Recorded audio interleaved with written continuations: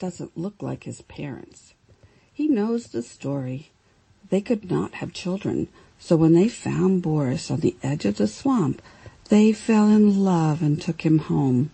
It didn't matter to them that he had gills and really big eyes and wasn't like the other kids. He was their son, and they loved him. But Boris is beginning to wonder if there's another family out there that he looks like. He's happy, but he can't stop thinking that the possibility is that he belongs in the swamp. He decides to run away and go back. What do you think he'll find? The Call of the Swamp by Davide Cali.